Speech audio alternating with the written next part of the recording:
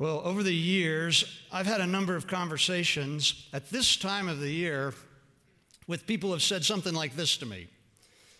They said, I've decided that this was the year that I'm going to read the entire Bible. And I got a good start, and I read Genesis and Exodus, and I enjoyed them. And then they usually say, well, not all that stuff in Exodus about building the tabernacle, but otherwise, it was all good until I got to Leviticus. And then things really bogged down when I hit all those rules for things like taking care of the sores on your head and getting rid of the mildew in your house. And they'll say, and the truth is I lost steam, and I haven't gotten back to my Bible for a couple of weeks. Well, I get that. Because there's almost nothing in the details of the rules and regulations related to what is called clean and unclean things that we find in this part of the Bible in Leviticus that seem relevant to our 21st century middle American lives. And I too have wondered why it was important for us to know that God told the Jews not to eat certain insects or shrimp. Well, today, the goal is to make some sense of these ancient rules. Not only to make some sense of them, but to see how these rules were intended to fit into God's desire to do all that he could to have an intimate relationship with his people.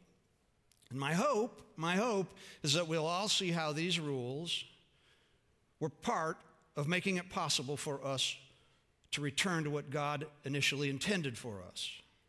Or as we've been saying in each week of the series, making it possible for us to return to Eden. So that's where we're going. But before we try to figure this one out, I think I need to pray. So can you pray with me before we get into this? Father, this is a difficult subject. My mind is reeling with all that I've left out.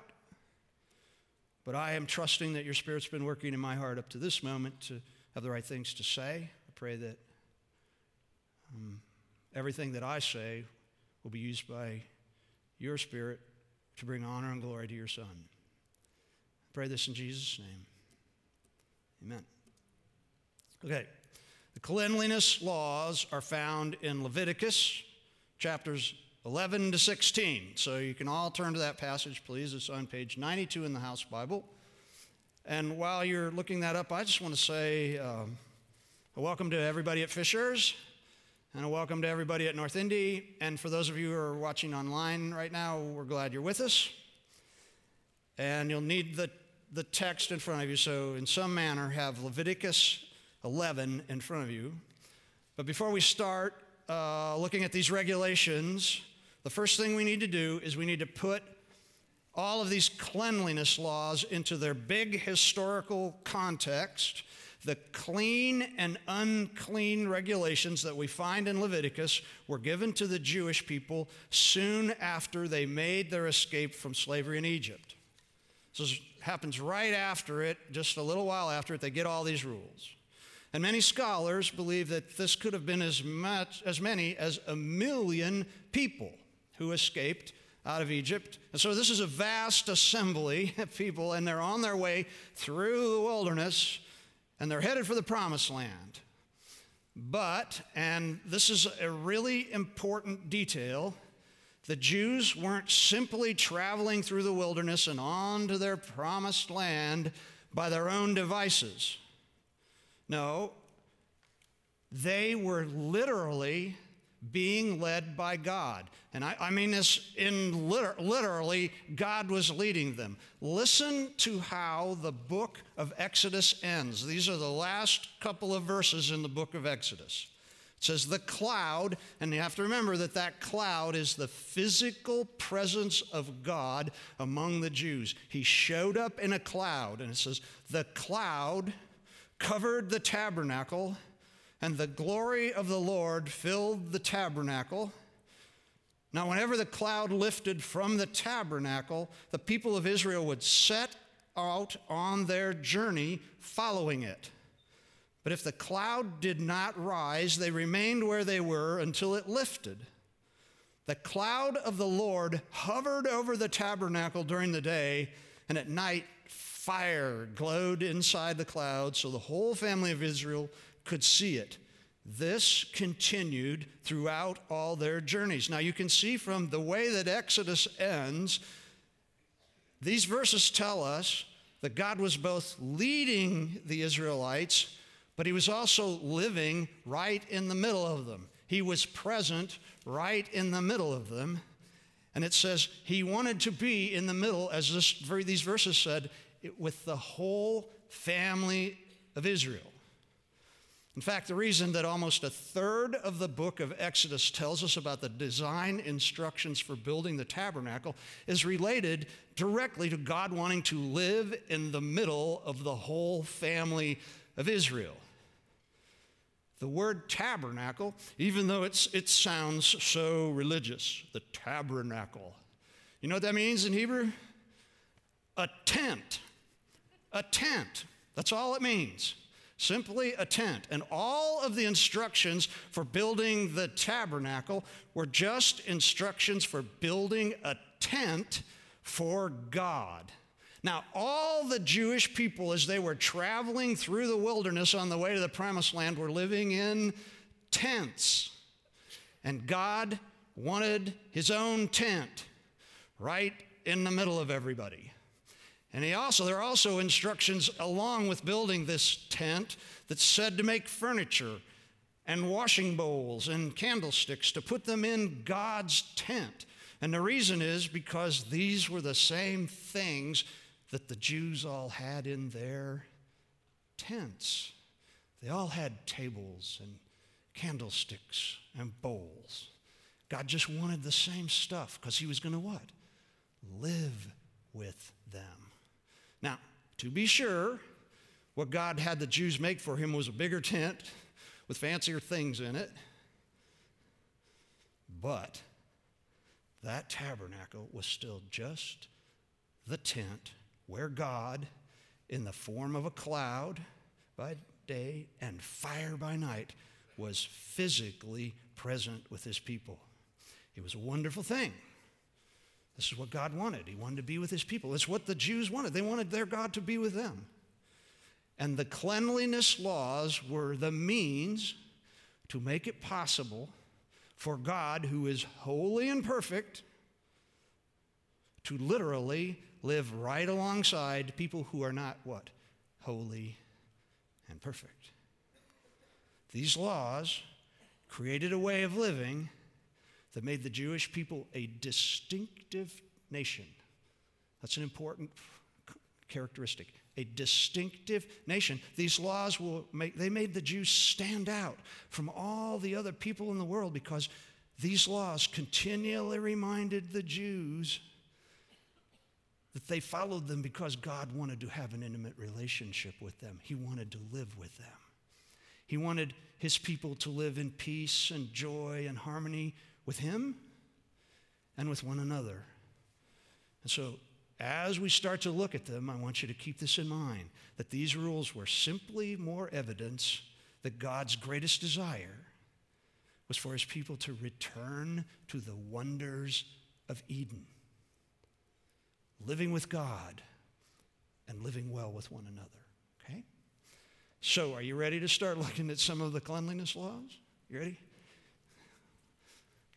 Okay, the cleanliness laws, I didn't get much of a response there, so... yeah, woohoo!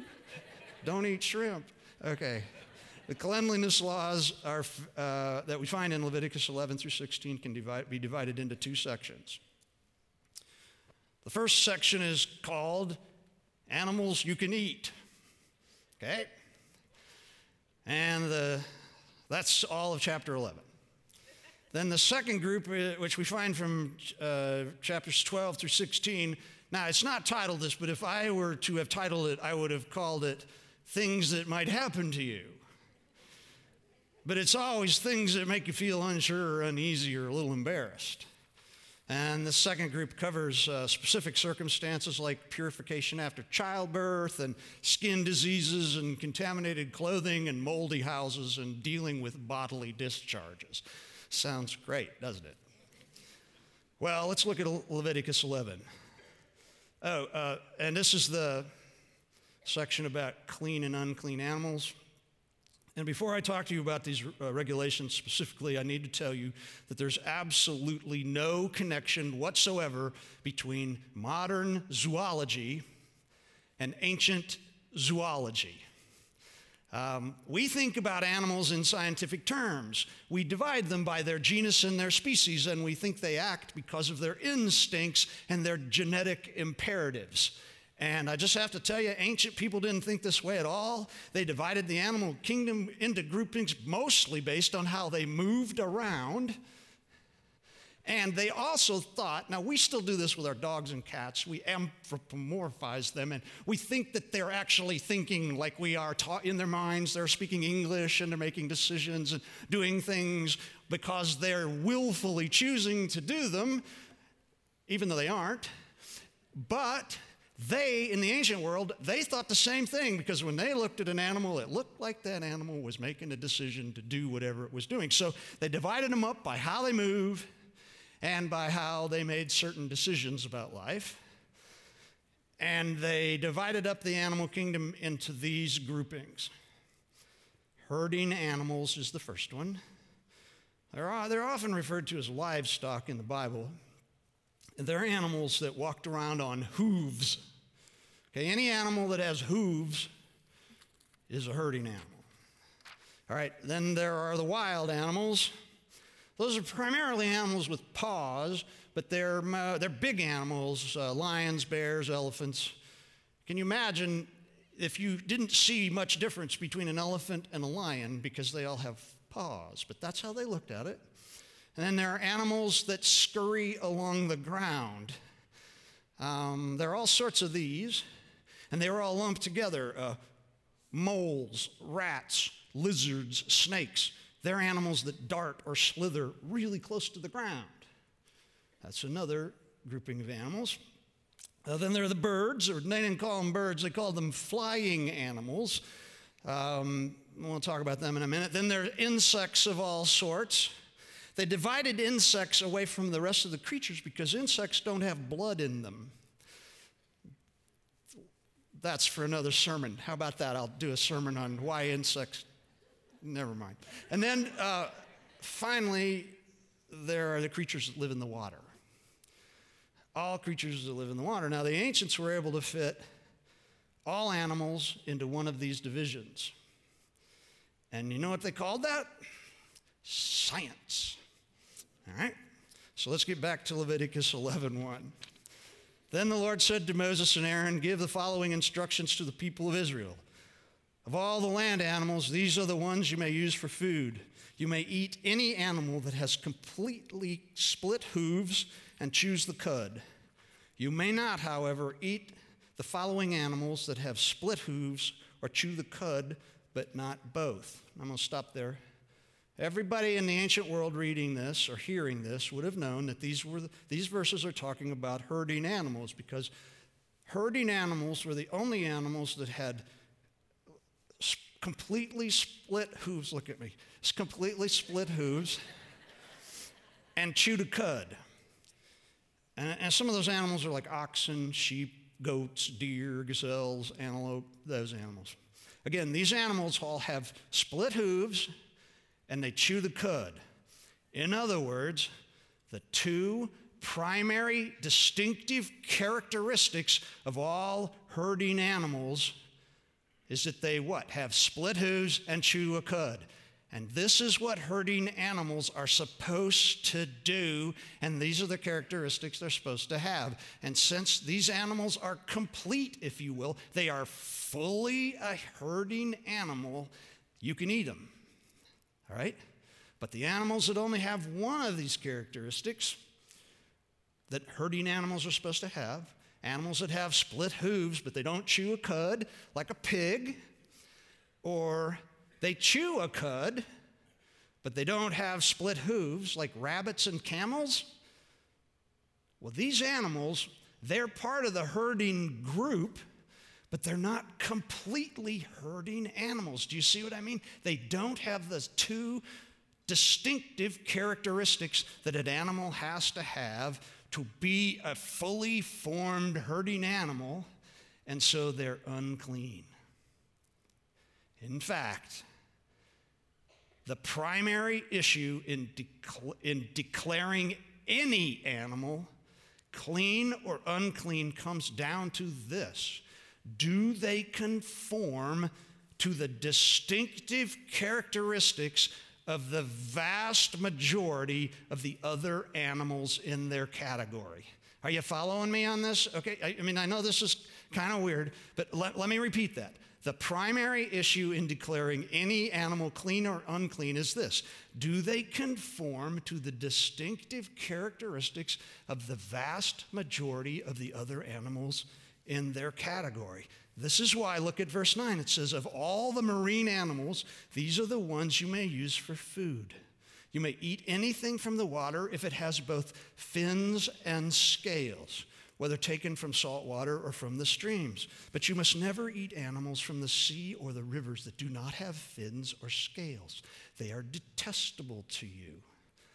Ancient people believed that the vast majority of the creatures that live in the water have what? Fins and scales, and they swim through the water with their fins and their scales.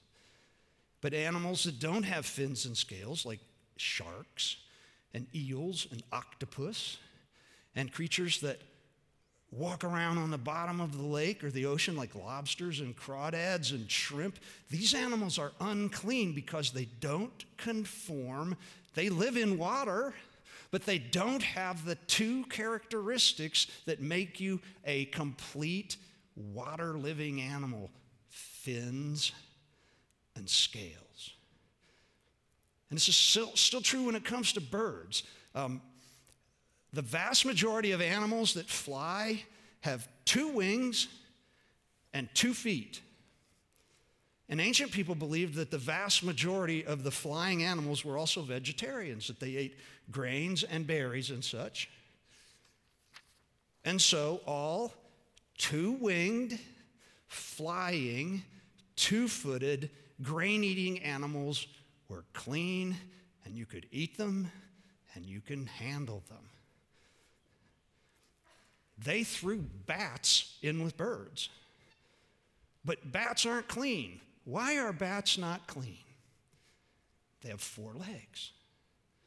They don't have 2 legs. They have 4 legs. So they're not like the vast majority of the animals with 2 legs that fly. Is this making sense? I mean, I know this is kind of weird and complicated, but and also, I mean, there are other birds that they've got a lot going for them. They've got 2 legs and 2 wings, and they fly. But they're birds like eagles and owls. They choose to eat other animals. That's what they thought. They choose to eat them. And so they're not clean, because if you're a 2-winged, 2-footed flying animal, you don't eat other animals. You eat grains and berries. And so, in fact, any animal that chooses, this is how they're thinking, they choose to eat other animals. So all the wild animals, lions, bears, you don't eat those. They're unclean.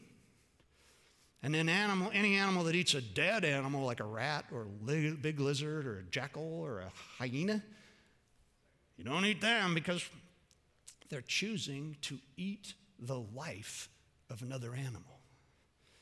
Okay, now, the Jews were commanded not to have anything to do with these kind of animals.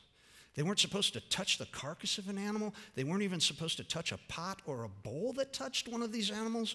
The bottom line with the clean and unclean animals is this: the Jews were called to live with God and with one another in a very distinctive way that showed the rest of the world how God wanted his people to live. And so the Jews weren't supposed to do anything with an animal that didn't live according to the way that God made the majority of the animals in a group, the way they lived. Is this making sense? Like, God says, you are to be people who are distinctively like this because this is what I want you to be. And so don't have anything to do with any animal that isn't like there are other animals like them are supposed to be. Now, again, I know it's strange, but it would have made perfect sense in their world. I suppose we could sum up the reason for these clean and unclean animal laws in this way. There is a way God wants all of his creation to live, especially his people. There is a way of life that leads to peace and harmony with God and with other people. And the Jews, by only eating clean animals, mirrored that truth. That there is a very specific, distinctive way of living. It is a good way that looks like the perfection of Eden.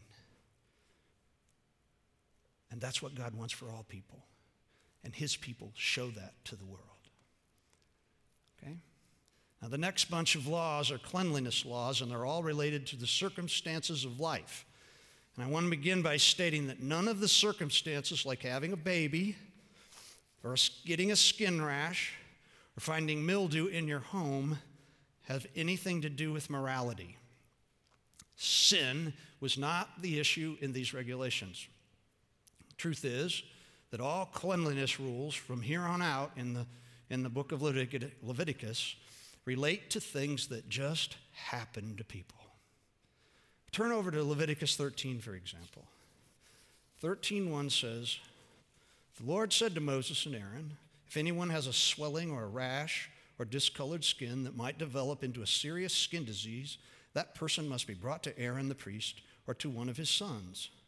The priest will examine the affected area of the skin, and if the hair in the infected area has turned white and the problem appears to be more than skin deep, it is a serious skin disease, and the priest who examines it must pronounce the person ceremonially unclean." Now, skin rashes happen.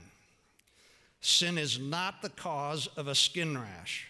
In fact, all of the circumstances listed in the next 5 chapters of Leviticus, the fluids that come with childbirth, serious skin diseases, contaminated clothing, mold in your house, and various bodily discharges, these are simply things that happen to people. Sometimes they happen out of nowhere. Suddenly you have this problem. And sometimes some of these things occur with great regularity, but they all have this in common. These are all things that we don't necessarily want to talk about with anybody. They're private. They can be embarrassing. They can make us feel unsure about ourselves. We could feel confused about what's happening to me. Why do I have this going on? And they can even make us feel ashamed. And you can be certain that when the ancient Jewish people had these sorts of things happening to them, they certainly didn't feel worthy of being in God's presence in the tabernacle. They just didn't. I'm certain that any man who realized he had a seeping boil didn't feel like going to the tabernacle and being in the literal presence of God and who knows how many other people all around him. I'm going to state something about these laws that is rarely said about the cleanliness laws. These laws were not given primarily to let people know when they were unclean. Most people could tell right away that there was something unclean about what was happening to them. They could just tell. The primary reason for having these laws was not to let people know that they found themselves in an unclean circumstance. It was to let them know that when they did, there is a pathway back to cleanliness. There is a pathway back to cleanliness. When we are reading through these regulations, we shouldn't put our primary focus on the situations that people might find themselves in. We should focus on the reality of the remedies, the ways to find cleansing, because the cleansing rituals were God's way of saying this to them. Okay, this embarrassing thing may be happening to you, and you may have to deal with it for a while. It's going to be embarrassing. It's unwelcomed, and it may even isolate you from other people for a little bit. But I've made a way for you to find cleansing. And I am waiting to welcome you back into my tent, into my home. I've made a way for you to leave your confusions and your shame behind and return to me. Now, granted, some of these cleansing rituals are really complicated and confusing. If you want to be overwhelmed by ritual complications, read the long and arduous process of what a man had to go through if he got healed when his serious skin disease finally healed. It takes 14 verses of chapter 14, and it involves 2 birds, 2 lambs, 6 quarts of flour, a cup of olive oil, a cedar stick, some scarlet yarn, a hyssop branch, a pot of water, washing all your clothes, and shaving all the hair off of your head, including your beard and your eyebrows. But let me tell you, the result of somebody being finally healed of a skin disease and then going through this arduous process was this: he could live with God. He could walk right into God's tent without any shame or embarrassment. That's way cooler than just saying, oh, you're clean. No, he's more than clean. He's walking with God. Now, I think it's important to stop right here for just one second, now that we're talking about somebody being declared clean, and tell you that I feel the traditional translations of the Hebrew word tahor, which is clean, and the Hebrew word tameh, which is unclean, is somewhat unfortunate. The concept of tahor is that something is ready to be used for sacred purposes. In other words, a better way to say it would be this: when someone is clean, it really just means that they are what? Ready to be with God and to be used by God. And the concept of tameh, it's simply stating that someone or something is not ready to be used for sacred purposes. It's just ordinary. It's not ready to be with God. Now, I know that usually when I hear the word clean, my first inclination is to think righteous. And when I hear the word unclean, my thoughts go to sinful. But this isn't the case. The bottom line is that when a man who had a serious skin disease is declared by the priest to be clean, the priest is really saying, and now you're ready to be with God and to be used by God for his purposes. And boom, is that special or what? Isn't that what we all want? Now, of course, the Jewish people, being the sorts of people we all are, didn't choose to focus on the liberating aspects of God's cleanliness laws, but instead they eventually focused on doing everything they could to avoid being unclean. The law did say that if you touched something or someone that was unclean, that their uncleanliness extended to you. This is true. But what began to happen was that the Jews, especially the very religious Jews, began avoiding others out of religious self-preservation. In fact, by Jesus' day, things related to cleanliness were really out of hand. No one was focusing on the fact that the process of cleansing was purposed to lead people back to God. The primary focus of everyone, at least everybody who was a serious Jew, was how can we avoid the possibility of having anyone else's uncleanliness ruin my holiness. For instance, we know that in Jesus' day, most rabbis had nothing to do with women. They never came into contact with a woman. And you know why? Because you never know when that woman might be having her period. And if she happened to brush against you during her time of the month, or if you touched a jar that she'd touched, or you sat on a seat that she'd sat on, why, you'd have to wash all your clothes, and you couldn't go to the temple, and you'd have to go through all of the cleansing rituals related to menstrual uncleanliness, and no self-respecting religious rabbi would ever want to take those kind of chances, and so they made lots of rules that kept women in their place so they didn't have to worry about messing with them. But Rabbi Jesus would have nothing to do with that sort of thing. Jesus, rather than doing his best to avoid other people, out of fear that he might take on their uncleanliness, he reached out his hand and he touched the lepers. Every time you see Jesus healing somebody and you notice that he's reaching out and touching, he is doing what no self-respecting rabbi would have done. Why, he even allowed himself to be touched by a woman who'd been bleeding continually for 12 years. You talk about unclean, and he lets her touch him, and he makes sure everybody knows that she touched him. He even took the hands of dead people, the most unclean thing a rabbi could ever have touched, and he gave them life. And I said earlier that being unclean wasn't a moral issue. It was a physical issue. But by Jesus' day, the Jewish religious leaders had turned all physical maladies into moral issues. They'd gone to great lengths to create a whole intricate system that linked specific sins to physical circumstances. So if somebody had a skin disease, they could say, "You've been gossiping." But Jesus rejected all of this as well. When he reached out and he healed people, he also made certain that everyone knew that their sins had been forgiven. Watch for that when Jesus heals people. Your sins have been forgiven. And he not only made them clean so that they could participate in the national worship services that went on at the temple, but he also made them ready to be with God and to be used by God.